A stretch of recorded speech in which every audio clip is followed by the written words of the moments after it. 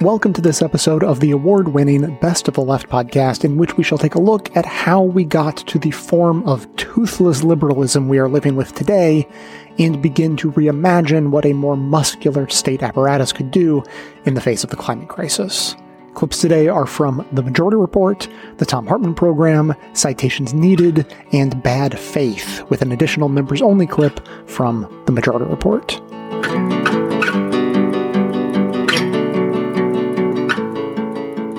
We can start there with the concept of the end of history and then move into the Obama election. For people who might not know, what is that concept and why did you make it one of the central points of your book? Sure. Okay. I mean, so The End of History is the title or part of a title of a book by Francis Fukuyama. And it kind of, that book famously posited, came out in the 90s, famously posited liberalism, kind of liberal democratic institutions as the sort of end point of human history. So, it's to be very general about it. The suggestion was that we've arrived at this situation where most societies either are or can tend to be or are moving towards liberal democratic institutions, a kind of market economy, that sort of thing. And it's significant for a few reasons. I mean, I think, every era in some way thinks it's special, right? Every era has a sense of its own exceptionalism. I think the era in which both you and I are born was exceptional in its exceptionalism, if I can put it that way. I mean, it's quite a thing to for there to be a pervasive sense, right? This wasn't just in the book. This was, Fukuyama was articulating something that was really in the air at the time. It was really informing politics, particularly in the Anglo-American world, but also beyond. This belief that, really there were no alternatives to this. Sort of channeling Margaret Thatcher's famous phrase, right? There is no alternative. So from now on, politics is going to be contested within this much narrower set of parameters than it had been in the 20th century, where, of course, you had liberalism, but you also had all of these challenges to liberalism. Obviously, the communist challenge, the fascist challenge, as well. And I think also it's important to add the social democratic challenge as well, which you saw in European countries and elsewhere. So that's a very truncated kind of answer to your question, but I think all of this is significant because even today, there really is still a belief that a lot of people have that there really isn't an alternative that is possible or can really even be imagined to the present that we currently live in. And I think that's still a very significant influence, the kind of an ambient influence that exerts on our politics and on really all of our social and cultural discourse as well. So, yeah, what's your sense of how it's the myth that capitalism has won forever and it's going to be naturalized as the only system, and also, neoliberal politics. There's really very little alternatives to it. Social democracies that's reserved for tiny countries, maybe in Northern Europe, but we're not going to promote those policies among the broader population in bigger capitalist countries like the U.S. Like, how did an entire generation of politicians all align along that same religious belief in those ideas? Because that's a huge force of groupthink that it's hard to even fathom how, it just became so unchallengeable in such a short period of time. Yeah, that's true. And I mean, if you go back 30 years before the so-called end of history, I mean, a lot of people felt the same thing, including many conservatives, by the way, I think had the same sense of kind of Keynesian social democracy and the welfare state that emerged in Europe and elsewhere after the Second World War. People felt that was an impregnable consensus and that really you could only make kind of tweaks within it. You could have a sort of conservative version of it, or you could have a version that maybe trended towards some kind of socialism, but there was nothing that could, no horizon that could be really seen beyond it. What happened in the 90s, I think, is, it's complicated because, you used the word religious, and I think that's the right word. There's a kind of a secular theology almost that's developed in the 1990s around liberal democratic capitalism. And the story of how that comes about, I think, is complicated. I mean, there's in kind of the macro sense, you have the obvious seismic event of the fall of the Soviet Union, and also preceding that, really the just the clear failure and dysfunction of what the Soviet model had become to deliver anything. I mean, the kind of final years of the Soviet Union especially are just characterized by such dysfunction, and also, decrepit leadership that's unable to hang on to power and all that kind of thing. So that's one thing. I think another factor, and this can't really be overlooked either, although it's a more boring answer in some ways, is in the countries where neoliberalism is most potent and where it develops, I think, most strongly, first among conservatives, but then also is taken up by liberals, in some cases in an even more fanatical way. So I'm thinking about Britain and America especially. There's a specific context, which is that in the United States, the Liberal Party and kind of the New Deal consensus, that being the Democrats, and then in Britain, the Labour Party, really suffered defeats throughout the 1980s, unlike anything that they'd suffered before. I mean, there are these big Reagan landslides, and in the UK, the Labour Party loses 4 general elections between 1979 and 1992, and at the same time, the institutions that had kind of buttressed, the post-war settlement in these countries. So big working class institutions, trade unions, built at least partly around strong manufacturing, that kind of thing. Those institutions are completely battered. So there's no longer kind of the popular and institutional foundation, that there had been before. And so there's a complicated interplay of kind of ideas and material factors here. But by the time you get to the 1990s, I mean, I think I'll just turn to the British example because I don't want to be too exhaustive here. By the time you get to Tony Blair in 97, there's really nothing left in Labour's program that has anything to do with kind of, social democracy, really. They're proudly boasting about how they're going to spend the exact same amount as the Tories. But people were so fed up with 18 years of conservative rule and so kind of on the hunt for some kind of novelty. Blair was able to present himself as this kind of transformational leader, and in doing so, he was able to kind of channel a lot of the kind of zeitgeist in the air about the end of history that we've been talking about.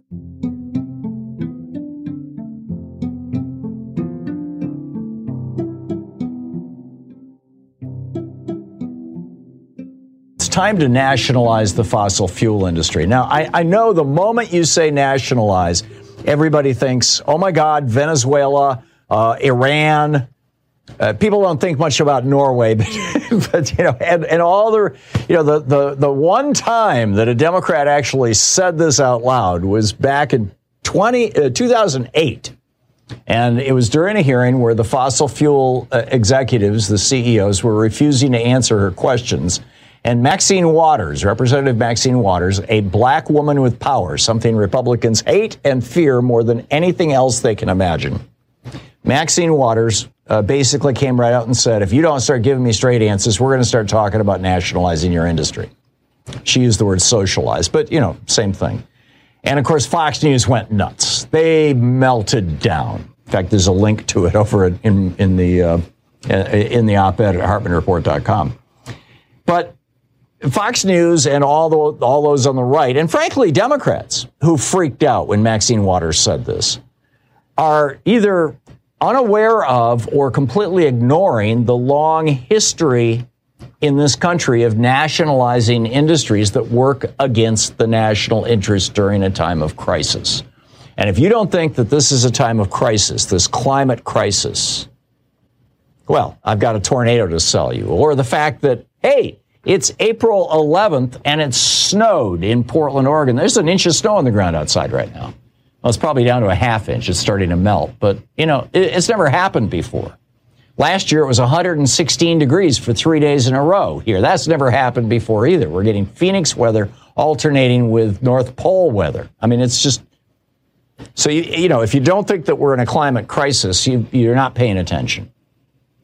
And in large part, this crisis has been brought about by the fact that the fossil fuel industry for over 40 years has been lying to us about the impact of their product on this crisis.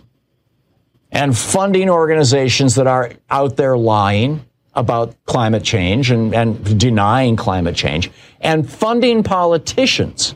I mean, look at Joe Biden had a plan, and the Democrats had a plan to spend $500 billion, $500 billion on greening the American economy that really would have taken a good bite out of climate change.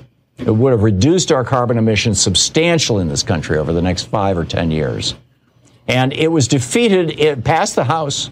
It was defeated by every Republican in the United States Senate, plus Joe Manchin, who's taking money from the fossil fuel industry. In fact, he's the single largest recipient of fossil fuel industry money in the United States Senate.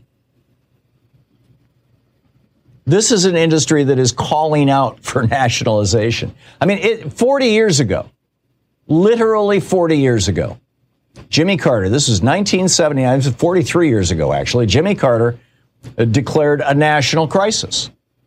And he said, he was going to propose legislation to create, quote, this nation's first solar bank, which will help us achieve the crucial goal of 20% of our energy coming from solar power by the year 2000. You've heard me play the clip over and over and again. And he also, Jimmy Carter, the part that's not in the clip that I play for you so frequently, is he also wanted to create a program to sell bonds, essentially like war bonds. FDR did this during World War II. He created a nonprofit, a government agency that sold government bonds. In other words, you could loan money to the federal government, essentially. Sold in today's dollars, billions of dollars worth of government bonds to fund an effort to invent synthetic rubber. This was during World War II because we were running out of rubber for tires for fighter jets. And it worked. And FDR did that. And so Jimmy Carter said, just as a similar synthetic rubber corporation helped us win World War II, so will we mobilize American determination and ability to win the energy war. He proposed this in 1979. And, it all came crashing down 42 years ago this coming January when the fossil fuel industry's candidate, Ronald Reagan, replaced Carter in the White House, killed the solar bank and bond program, and even took Carter's solar panels off the roof of the White House. So if there was ever an industry that merited nationalization, right now it's the fossil fuel industry. But what's the history of this? During the crisis of World War I, President Woodrow Wilson nationalized the country's railroads, our phone companies, and our telegraph operators. He also nationalized the radio networks and all the radio stations in this country. They were returned to private ownership after the war, but he had nationalized them during the war. During World War II, Franklin Roosevelt did the same thing. He nationalized the airplane manufacturers. He nationalized several gun manufacturers. He nationalized over 3,300 mines in the United States. He nationalized the nation's railroads. He nationalized dozens of oil companies, Western Electric Company, the Hughes Tool Company, Goodyear Tire and Rubber, and even Montgomery Ward, along with 17 foreign companies doing business in the United States. After FDR died, Harry Truman came along, finished the war. He also nationalized the meatpacking industry across the country and the Monongahela Railroad Company, the nation's steel mills, and hundreds of rail companies. Nearly all were returned to the private sector after the war was over, although it did take until 1965 to re-privatize all of them. Then came Richard Nixon.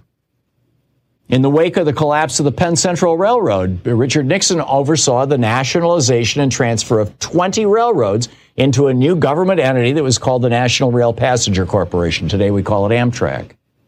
Richard Nixon did that. In 1974, Congress created another nationalized entity to deal with freight rail. I believe this was under Jerry Ford. It was called the Consolidated Rail Corporation. We called it Conrail. And it absorbed dozens of failing rail companies. This was nationalization. And they were government held until 1987 when it was privatized. That privatizing Conrail was the third largest IPO, actually at the time it was the largest IPO in American history. In 1984, the Continental Illinois Bank and Trust Company was in a crisis, and Ronald Reagan nationalized it. He bought an 80% ownership share in the company. It wasn't privatized until 1991 by George Herbert Walker Bush and was bought by Bank of America in 94. Also in the 80s, after Reagan recklessly deregulated the savings and loan industry, we saw S&Ls crash all across the country as the guys running them made off with billions of dollars in their own private money bins. And so Reagan and Congress created an umbrella agency. It was called the Resolution Trust Corporation, and they nationalized 747 of America's savings and loans. Assets over $400 billion. They were held as nationalized companies from 1987 until 1995, when they were reprivatized. Then that was Reagan, then George W. Bush. When he was handed the White House by 5 Republican appointees on the Supreme Court, the nation's airline security was entirely in private hands. After 9/11, Bush said, okay, that's it. And he nationalized airline security across the United States. He put the entire industry out of business. He didn't even bother buying these companies up and nationalizing them. He just shut them down and replaced them with what we call the TSA today, the Transportation Security Administration. He also nationalized the nation's airlines because they were in a crisis after 9/11. He created this thing called the Air Transportation Stabilization Board that ended up holding 7.5 million shares of U.S. Airways, 18 million shares of America West Airlines, 3.5 million shares of Frontier Airlines, 1.5 million shares of Transair, 2.38 million shares of World Airways. The Bush administration nationalized, the George W. Bush administration, again, nationalized the 2 largest mortgage lenders in the United States. When the crash happened in 2008, we nationalized Freddie Mac and Fannie Mae. They nationalized 77% share in AIG, 36% share in Citigroup, 73% share in GMAC, and forced out GM's president, Rick Wagner, who was just doing a terrible job. Obama came into office and he nationalized GM and Chrysler. So, there's a long history of this. We could buy the 3 largest oil companies in the United States for less than $500 billion, about $500 billion. That's 1/4 or maybe 1/5 of the cost of the Bush tax or of the Trump tax cuts for billionaires.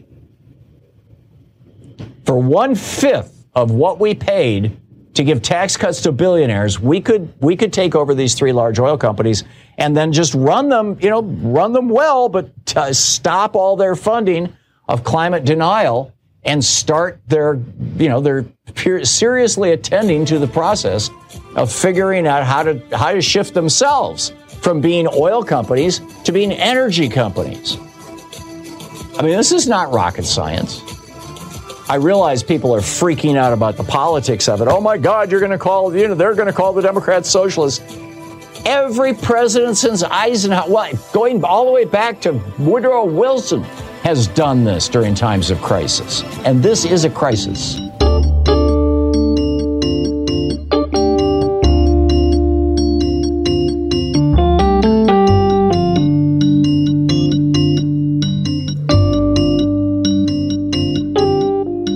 Now, at the beginning of your book, though, Luke, you kind of note there's a seminal moment in especially modern political life in the election of Barack Obama.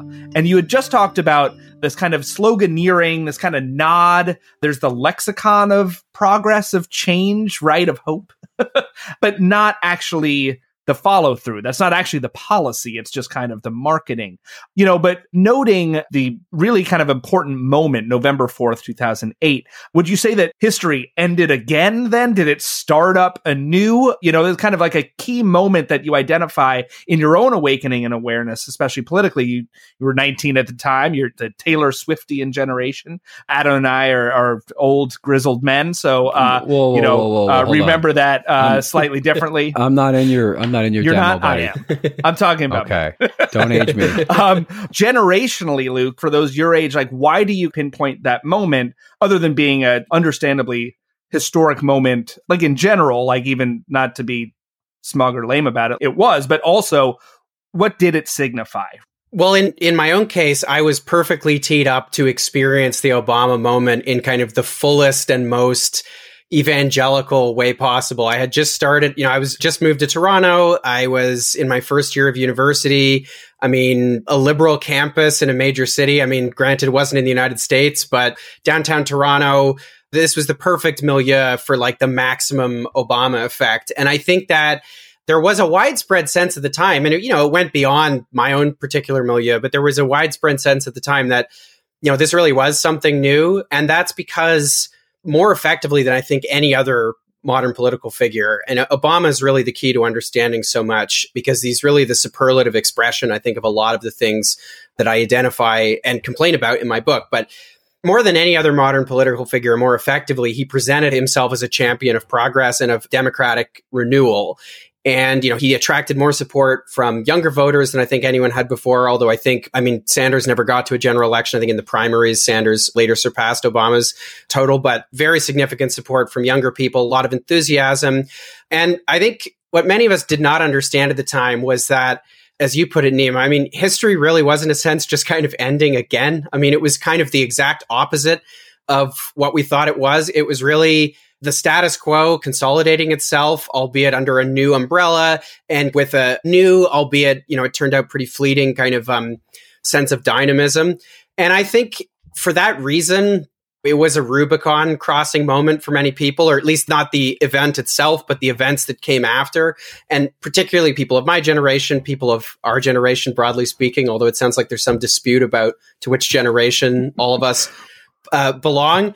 But the stars in 2008, I think a lot of people really belonging to different political tendencies, to some extent anyway, the stars did seem aligned for at least some kind of progressive change. Even if you were a cynic about Obama or you were skeptical, and in my own defense, I did maintain a certain skepticism about Obama in 2008, and I would say I turned against him quicker than some anyway.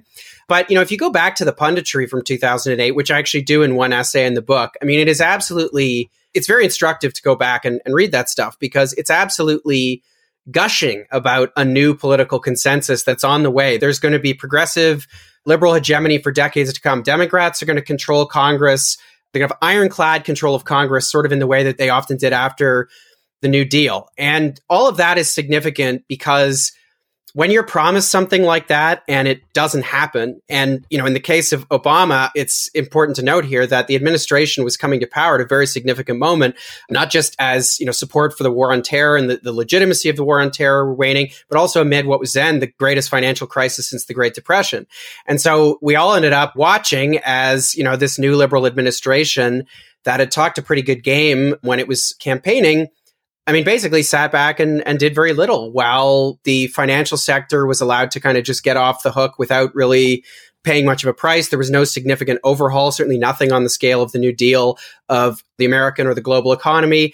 And meanwhile, millions of homeowners and renters and all kinds of people were just allowed to sink. The administration did not care to do anything about that. In Obama's memoir, A Promised Land, which came out, I guess, at the end of 2020, he's quite explicit about that. He dismisses all alternatives, even to this day, when it's clear how catastrophic the administration's negligence was. He dismisses the possibility they could have done anything else. He says something to the effect of that the calls for more radical action would have involved a violence to the social order, a wrenching of social and political norms that would have caused more harm than it would have provided assistance, something like that. I'm paraphrasing. But so it's very significant that there was this initial enthusiasm that was so strong, and then this was the result that we got. And I think people reacted to that in a variety of ways. Some people just became reactionaries. A lot of people were more likely to switch off of politics entirely or to become more cynical about them, understandably. But I think for a lot of other people, the conclusion you can draw from something like Obama, and the conclusion many of us did draw, was that, well, if this isn't what's needed to actually create any kind of progressive momentum moving forward, clearly we need something else. And let's think through what that is. And I think, in the kind of decade or so after 2008, a lot of people arrived at a basically socialist answer to that question.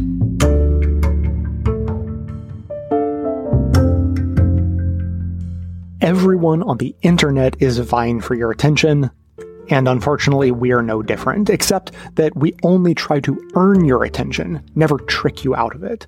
So if you get value out of this show, then you can help support us just by making sure you know about every new episode we put out, so that you can decide whether or not to listen to it. This is a delicate balance, because we also discourage distracting interruptions and random dings coming from your devices. That said, nearly every podcast app gives you the option to be notified when a podcast of your choice releases a new episode.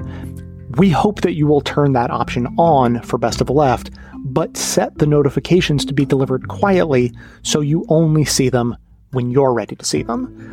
Thanks for your attention. It is the most precious resource you have, and it is exactly what we need to keep the show going strong.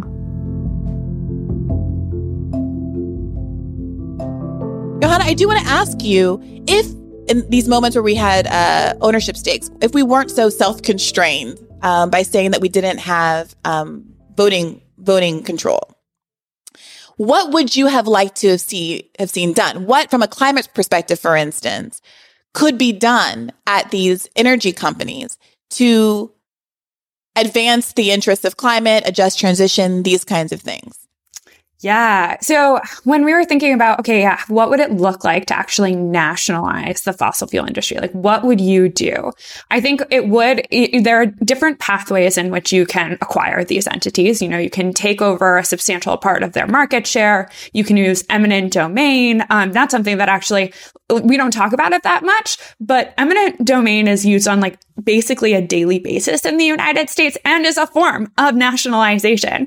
Even when they're trying to take over the Wendy's in Washington, D.C., I don't know if y'all know this, there's this terrible intersection where there's this Wendy's in the middle, and it has created mayhem on traffic. And so Washington, D.C. used eminent domain to buy up the Wendy's so that they could fix the intersection. That is, in fact, that is actually the public acquiring something that is private. So you can also use that for the ground that is being extracted from, as well as, using the Federal Reserve to kind of acquire the stocks, as we talk about.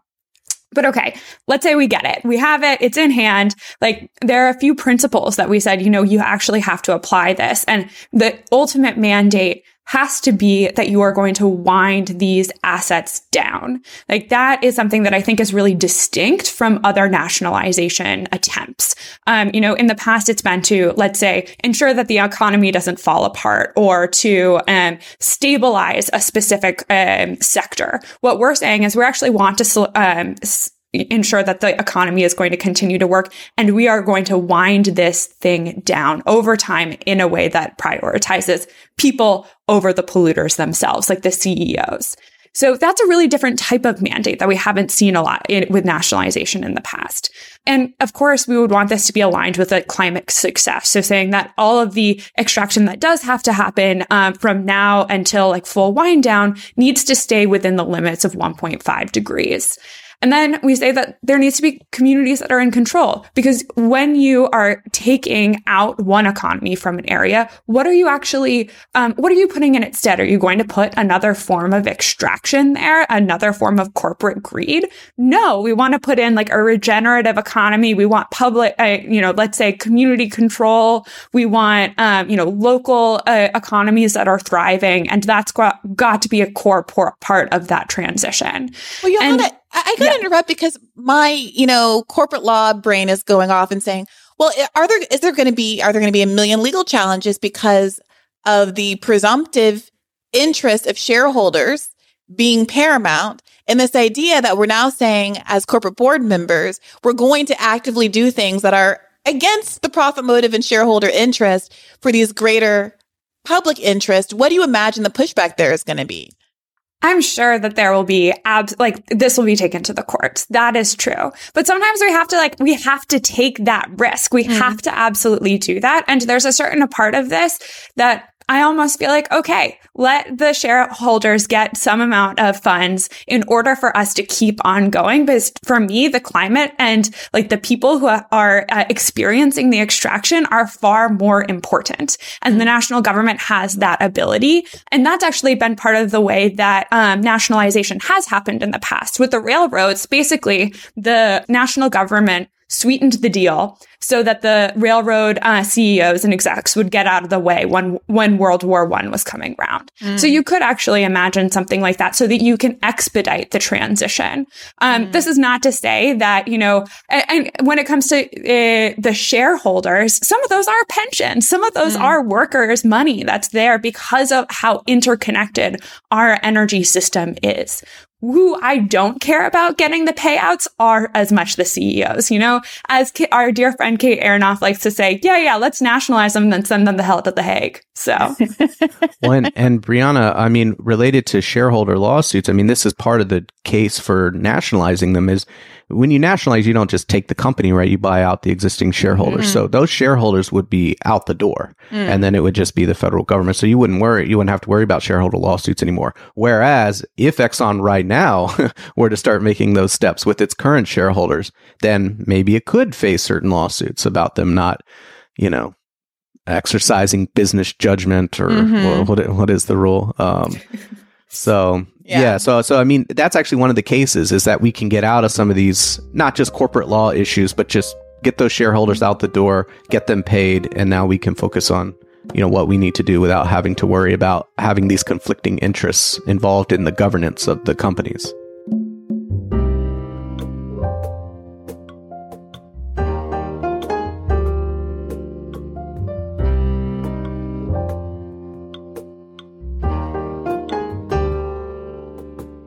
Let's talk about the sort of ascension of the Biden campaign. Obviously, unlike 2016, which I do think was definitely heavily favored, and we now know kind of in many key ways against Sanders, the DNC kind of settled on Clinton, and everything else was basically reverse engineered around that.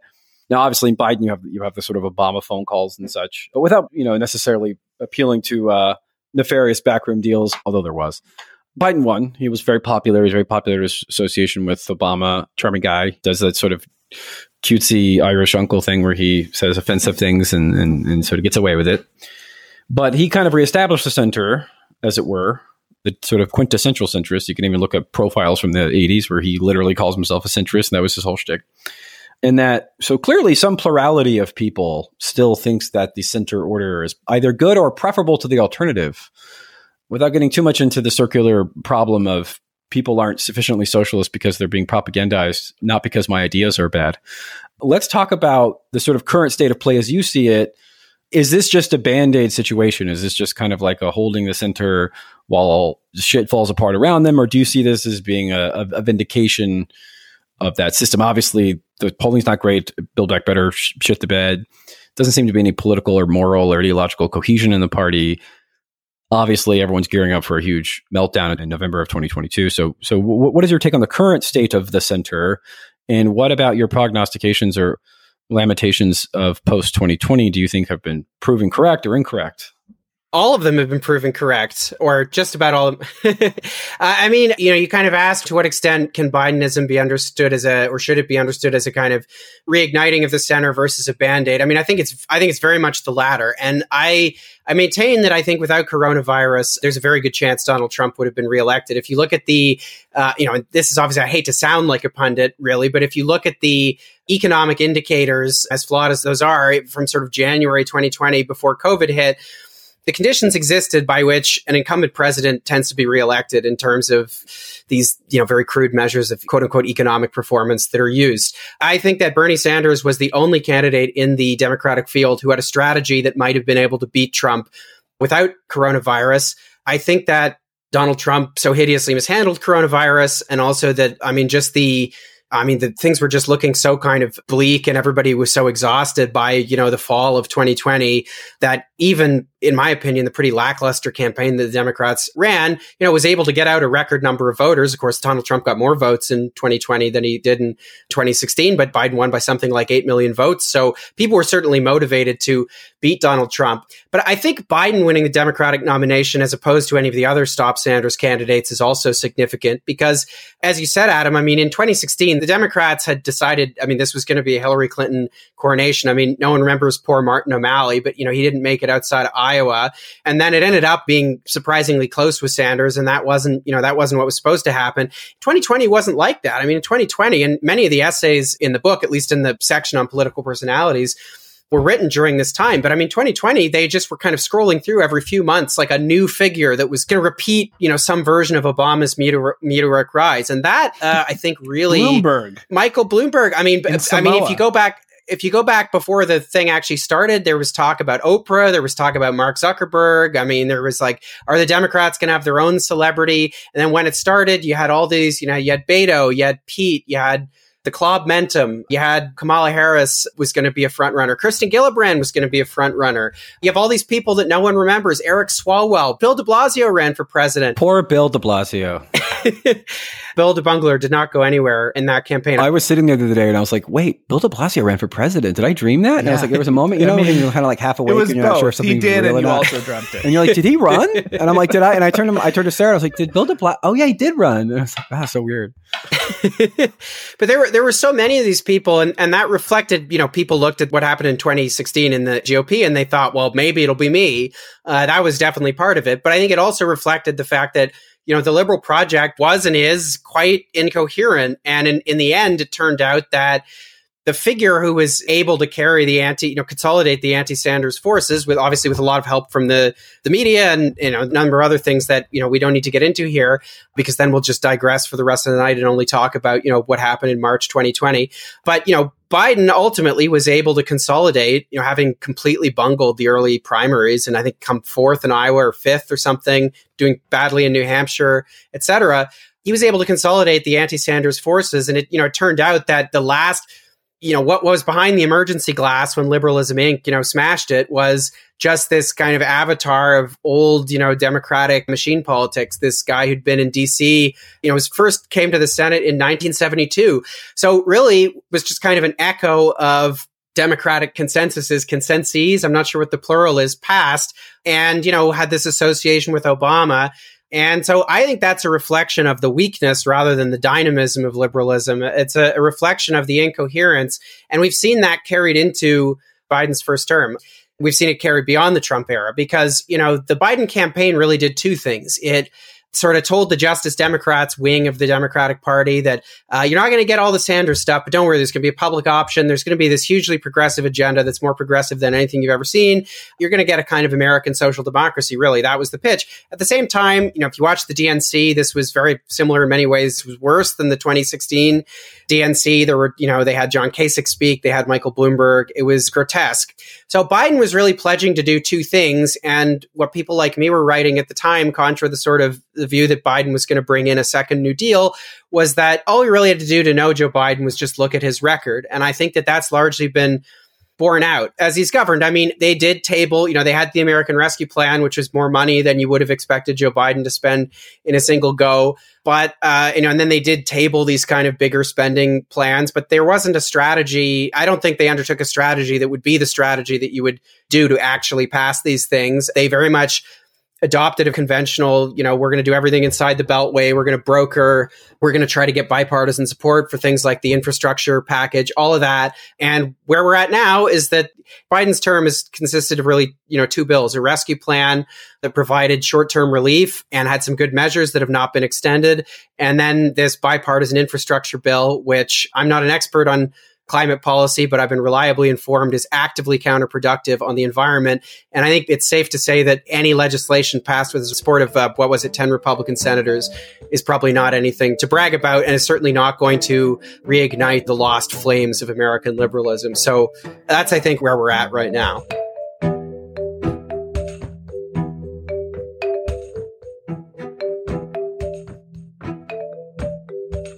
The problem isn't that the market signals are, carbon is improperly priced. The problem is the market itself. Well, how is someone like Joe Biden? How is any government like this government, which is, for the time being, the only kind of government that we can imagine right now, or that we at least can see an electoral path to?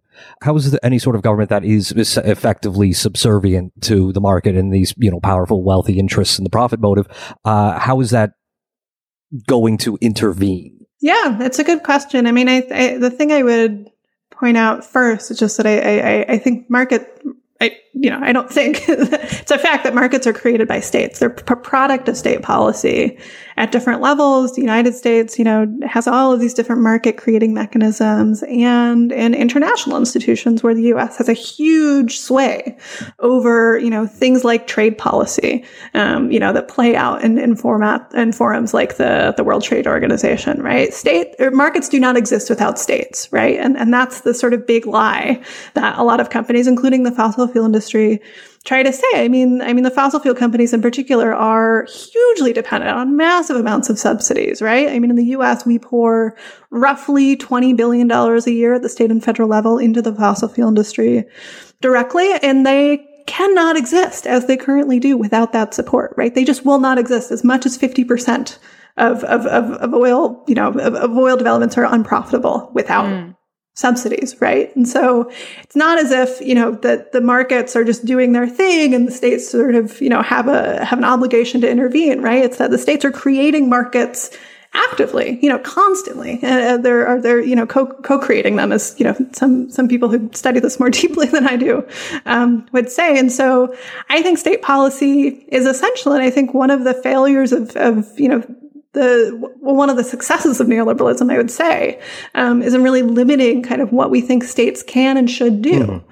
And so state policy can be, a hugely beneficial thing in people's lives, can be something which drives transformative changes, but there's a deep, deep pessimism about that, including from Democrats, including from, very progressive Democrats about what the scope of the state is. I mean, people have compared the American Jobs Plan to the New Deal, which is sort of laughable, right? I mean, the New Deal, for all of its flaws and contradictions, really took a very expansive view of state power, right? Both in cracking down on corporate power, making big moves around things like antitrust, but also, in just creating a welfare state virtually from scratch, and that's the scale of thing we need to do. Not just, we need big investment, not just that we need, better regulations, but that we actually have to have a conversation about how the state itself needs to change and respond to meet this crisis, which requires the state to do things that it has not done before, right? We haven't euthanized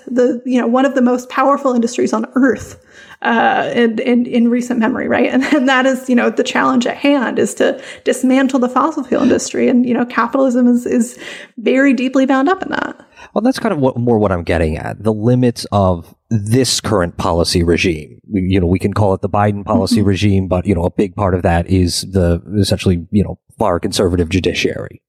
And exactly, at what point would the most effective intervention come? Is it changing this entire policy regime that's, been built up over the decades? Yeah. I mean, it demands a lot more creative thinking about what the state can do. We're talking nationalization here. Like, come on, hit us with it. We're not afraid.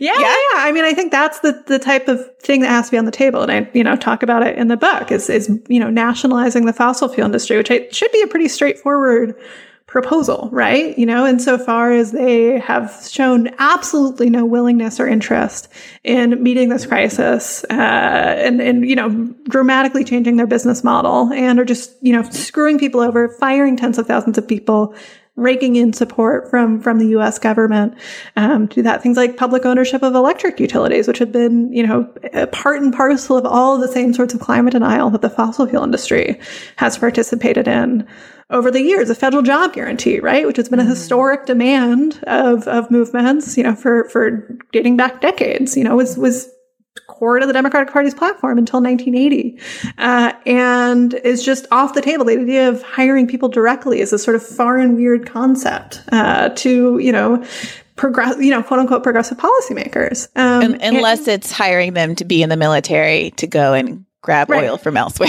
Right, exactly. That, the U.S. military is the closest thing we have to a federal job guarantee. And that's just, those are a couple things that I draw in the book, but, it's just the comparisons to like FDR and LBJ are really absurd, I think. So what are the real life impediments? I mean, politically speaking, I think we can all kind of frame out the arguments that are going to be lobbied out, thrown out there against, oh my gosh, this is socialism. Don't take over the industry, blah, blah, blah.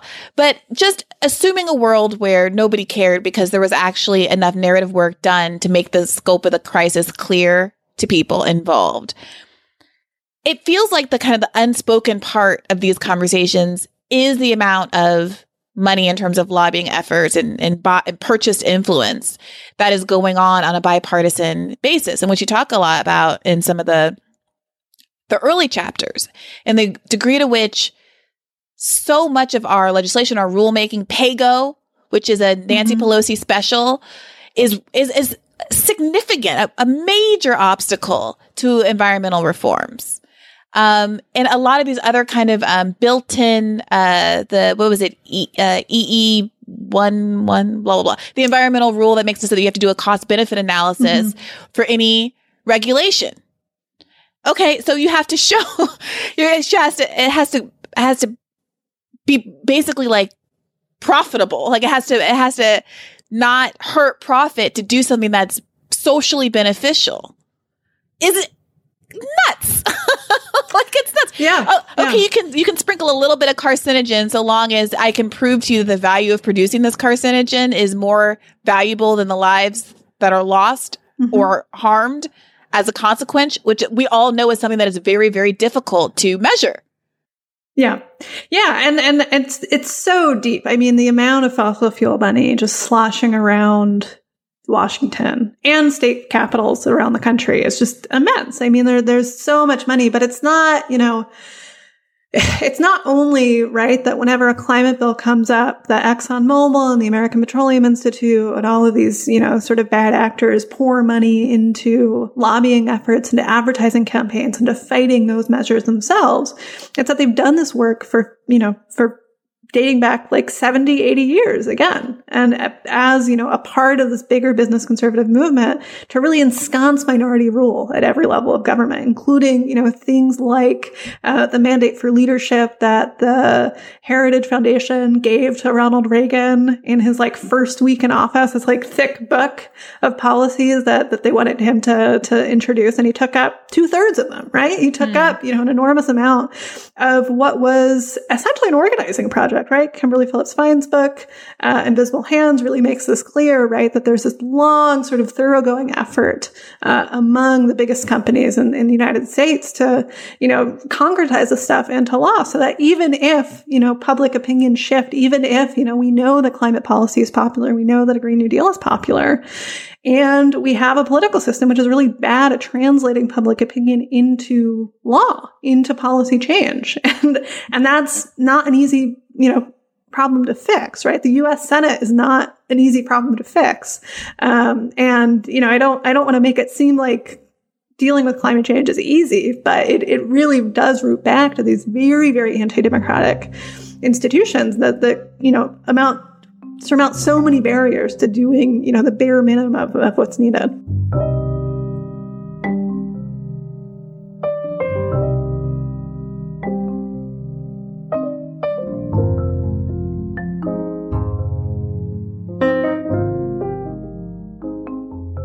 You do have to fight against the realistic perception, like the not incorrect perception that the government's ability to be effective has been neutered, and also make the case that we can make it better and then it can work better than the private industry.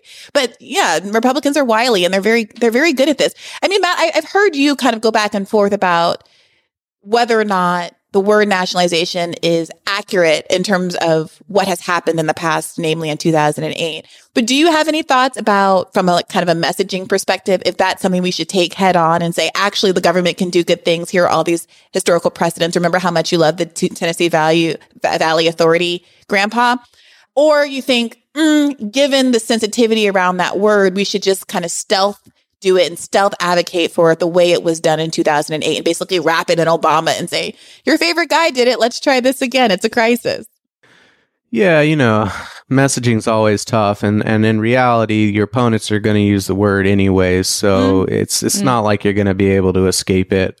I do think, with TVA, I think that's a really good example. And that's a different case because we're talking about building an institution from scratch. And people do love that. It's really funny, as much as people, the S word, socialism and nationalization, those things can be kind of real hot button for some people. But in polling, and I think even just in general, people are the actual socialist institutions we have, meaning like our state-owned enterprises and public utilities and stuff like that. It's not, you don't see a whole lot of heat about that. People really get kind of heated about the welfare state and, cultural issues. Not that are, I don't mean to demean those, but whatever, what people put in that bucket. But people love the post office.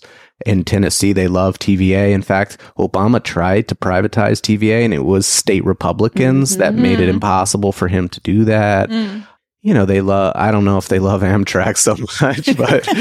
Well, Joe Biden does. Maybe that can be the stick to prod him. Joe loves that. There's this Amtrak station named after Joe. Right. So, and people, public utilities, you get maybe some back and forth depending on how you feel about yours personally. But public production doesn't really face the same kind of, it doesn't really set off the right as much. Like the rank and file right wingers, they're upset about critical race theory and trans rights and stuff like that. They're not really banging the table for privatizing the postal service or something like that. When it comes to taking over existing entities, I do think there's at least a way to talk about it, like you were hitting at, where especially if they're in need of assistance, you could kind of hit upon, look, if we're going to give you taxpayer money, you got to give the taxpayers a good deal or something like that, like we're going to ask of you the same thing that a private financer would ask of you. A private financer is not giving you money equivalent to 30% of your equity stake with no voting rights. So why does the public have to do that?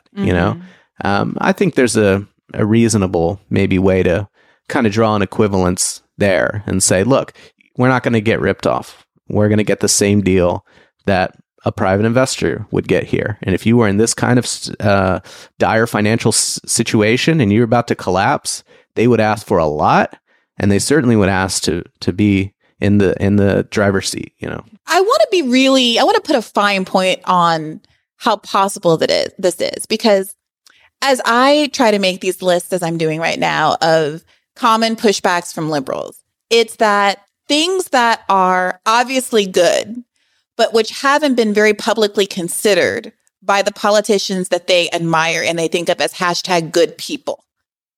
They tend to do this kind of just world hypothesis thing, where you try to make sense of that cognitive dissonance by saying, well, it must just not be possible. It must be out of reach. If Obama didn't do it and he's a real mensch, it must just not be possible. So there's a part of your paper, Johanna, that talks about executive action. What could be done right now? What kind of moves could Joe Biden make in this moment that could start us along the right path? Yeah, so that's a really good question. I think that, one, there are ways for him to start constraining the industry, and working to end subsidies that he has control over, working to end kind of the, implementing when it's right, import or export bans, like these things that are actually going to make the fossil fuel industry cringe. And he actually he has some power over stopping drilling. And so that actually could potentially put them in a situation in which they're clamoring for that government receivership. Oh, well, Johanna, that's the opposite of what's happening. All of the incentives right now are for him to drill more and to subsidize more because people are paying so much at the pump. Well, but then that's where we can bring in some of the I think it's a combination of demand side and supply side, right? So the supply is okay, we can't work with, people at the pump. What we need to do is ramp up our production of renewable energy as quickly as possible, start transforming those systems as we're winding down the oil and gas industry so that we are no longer dependent on this volatile, commodity oil and gas. So I think there are, and also, mean, we already have things like the Strategic Petroleum Reserve that they have unleashed that Biden has like control over. But like, are there ways for us to actually extend that so that we're managing our oil and gas production in a way that actually is relevant to geopolitics and to like climate goals as well?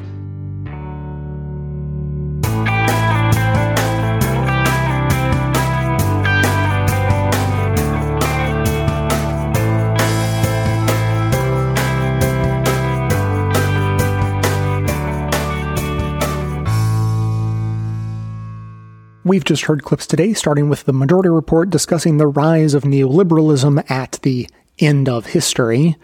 Tom Hartman explained why we need to nationalize our oil industry and why that shouldn't be controversial. Citations Needed in 2 parts discussed first the letdowns of the Obama administration and then the mediocre liberalism of Biden. And Bad Faith in 3 parts discussed the process of nationalizing an industry and the political barriers that we would need to overcome. That's what everyone heard, but members also heard a bonus clip from the Majority Report discussing the Democrats' seeming pride in their powerlessness. To hear that and have all of our bonus content delivered seamlessly into your new members-only podcast feed that you'll receive, sign up to support the show at bestofleft.com/support or request a financial hardship membership because we don't make a lack of funds a barrier to hearing more information. Every request is granted, no questions asked. And now, we'll hear from you.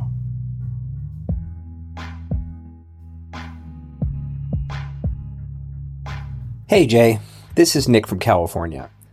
I wanted to call in about your comment about psychologists and how they, assuming psychologists in general, believe that everything is all in the head. First off, I had wanted to comment on that because I don't think that's really a fair assessment of psychology as a field. She sent over a podcast hosted by 2 psychologists, and I listened to a couple of episodes of it. It gives me a very when all you have is a hammer sort of vibe, in that as psychologists, they seem to always think that everything, including being trans, is just in people's heads, which on one hand it sort of is, right? I mean, everything is in our heads. Our entire perception of the world is just in our heads.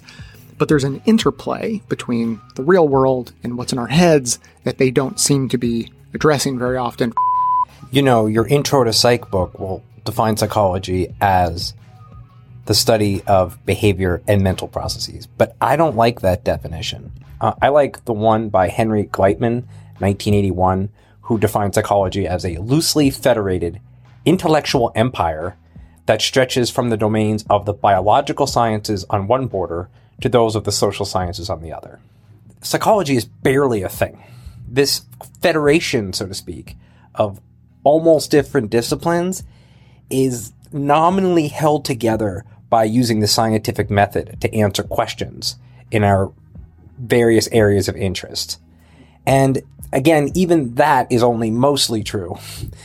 But this is a very big field with lots of sub areas, and thus to say that like psychologists view something that way would just be very difficult because there's so many different types of psychologists. So it's not fair to say that psychologists say everything is in the head when you have some people explicitly focused for 70 years answering questions in behaviorism about how the environment shapes behavior and ignores, quote unquote, the head. And then you have other people that are basically biologists, and then others who are more similar to sociologists or social workers. It's a gigantic field. Even within the domains of clinical psychology, there is a wide variety of different clinical approaches. And I also just want to comment that these 2 psychologists, what they were doing is fine when you're brainstorming for potential hypotheses. Like, it's good to come up with potential other explanations, but then you have to test those explanations. You're correct. We don't then just randomly pick one, or because there are many possibilities that we can dream up, that means the one that has the best evidence somehow loses support. Yeah, that's not how that works at all. What they should have done was they could test those things, and then clearly you even came up with reasons why those tests would fail. And so what they were doing was just supporting their wild ideas with mystery mongering, which is not a way to do psychology. So in sum, I guess I would say they weren't doing psychology right. And although I'm not very knowledgeable in that sub area, I would also suggest that the reason the consensus is around gender affirming care at this juncture is because of psychological research that largely it falls in line or even created that consensus. Okay, thank you. Have a good day. Stay awesome.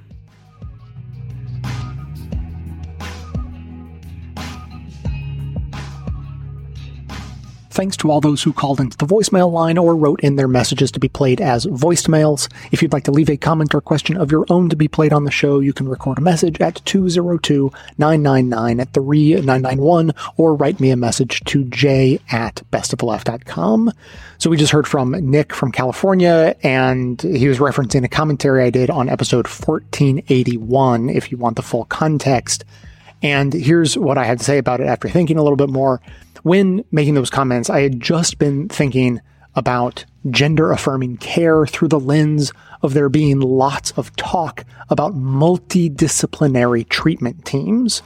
I'd been doing research and sort of like reading up on the subject, and not only was there a lot of talk about that in the literature describing how gender-affirming care sort of works, the podcast in question and the two psychologists who host it were actually interviewing either a doctor or a pair of doctors who were members of a multidisciplinary team, right? And so this is what was on my mind as I was formulating that commentary. These teams of various medical and mental health professionals all working together. And then these psychologists who are hosting this podcast seem to be coming at the issue from such a relatively narrow focus on not only just psychology, but within that field of psychology, they focused even more narrowly on pure mental maladies, and there was almost no talk or concern, it seemed, for physical or environmental factors that could play into those mental maladies. But beyond that, the other reason I zeroed in on their focus of mental sources for gender dysphoria was that it wasn't just their search for the sources that was the problem. It was that they also wanted to only focus on potential mental solutions as well. So the subtext was basically, this is just a mental malady. There's likely a psychological solution that doesn't involve the need for medical treatment, such as hormone or surgical intervention, right? Like start to finish, that's the angle they were coming at it from. So I'm glad to hear from Nick that, perhaps a good psychologist would go about this process much differently and look more deeply at factors outside the realm of purely the mind. And very much admittedly, I was thinking of psychology more in the way that a lay person might, that, a psychological problem or a psychological solution has to do with what's in one's mind. Of course, a psychologist trying to figure out what is going on in a person's mind should take a lot of other factors into consideration. I certainly agree with that, and am not surprised that that is actually how it's supposed to work. Now, the real scary thing is that these two psychologists in question actually do specialize in the treatment of gender diverse youth. This is their clientele. So as I said to the listener who suggested this podcast to me, it's a bit like needing an abortion and ending up in a crisis pregnancy center staffed with people who have already decided what is best for you based on their ideology, rather than keeping all options on the table and approaching each patient on a case-by-case basis. So thanks to Nick for calling in with that clarification. I genuinely didn't mean to put all psychologists in one sort of bucket and say, this is how psychologists feel or act or think about things. I use the analogy in that commentary about, how when all you have is a hammer, everything looks like a nail. And obviously a reasonable takeaway from that is that psychologists only have a psychological hammer. And that isn't even what I meant. So that was me being, not as specific or as clear as I could or should have been. I really thought a good psychologist would have, a full set of tools, but these psychologists only had a hammer. So for them, they ended up staying in a very narrow lane, whereas other psychologists, or particularly what I had in mind at the time was psychologists who are members of a multidisciplinary team, would very naturally not stay in such a narrow lane because they'd have a whole team of people pulling in different directions and, analyzing from different angles to make sure that a consensus could be formed from a variety of perspectives. Now, as always, just a quick last thing before I go, I'm still putting out the call for interesting stuff. I've been getting some great suggestions of podcasts or books or documentaries, sometimes new stuff, sometimes old. And so I would love if you keep that stuff coming in. I never know where the next bit of inspiration for a great episode topic is going to strike from. And so these are helping with that. And I hope that it's also fulfilling to share things that you find interesting. That is certainly how this show got started, was my sort of nearly irresistible urge to share the interesting things that I was finding. So as always, you can tweet that stuff at me, send me an email or a voicemail, however you like. Keep your comments coming in on this topic or any other at 202-999-3991 or by sending me an email to j@bestoftheleft.com. That is going to be it for today. Thanks to everyone for listening. Thanks to Dion Clark and Aaron Clayton for their research work for the show and participation in our bonus episodes. Thanks to the monosyllabic transcriptionist trio, Ben, Ken, and Scott, for their volunteer work helping put our transcripts together. Thanks to Amanda Hoffman for all of her work on our social media outlets, activism segment, graphic designing, webmastering, and bonus show co-hosting. And thanks to those who support the show by becoming a member or purchasing gift memberships at bestoftheleft.com/support through our Patreon page or from right inside the Apple Podcast app. Membership is how you get instant access to our incredibly good bonus episodes, in addition to there being extra content and no ads in all of our regular episodes, all through your regular podcast player. So coming to you from far outside the conventional wisdom of Washington, D.C., my name is Jay, and this has been the Best of the Left podcast, coming to you twice weekly, thanks entirely to the members and donors to the show from bestoftheleft.com.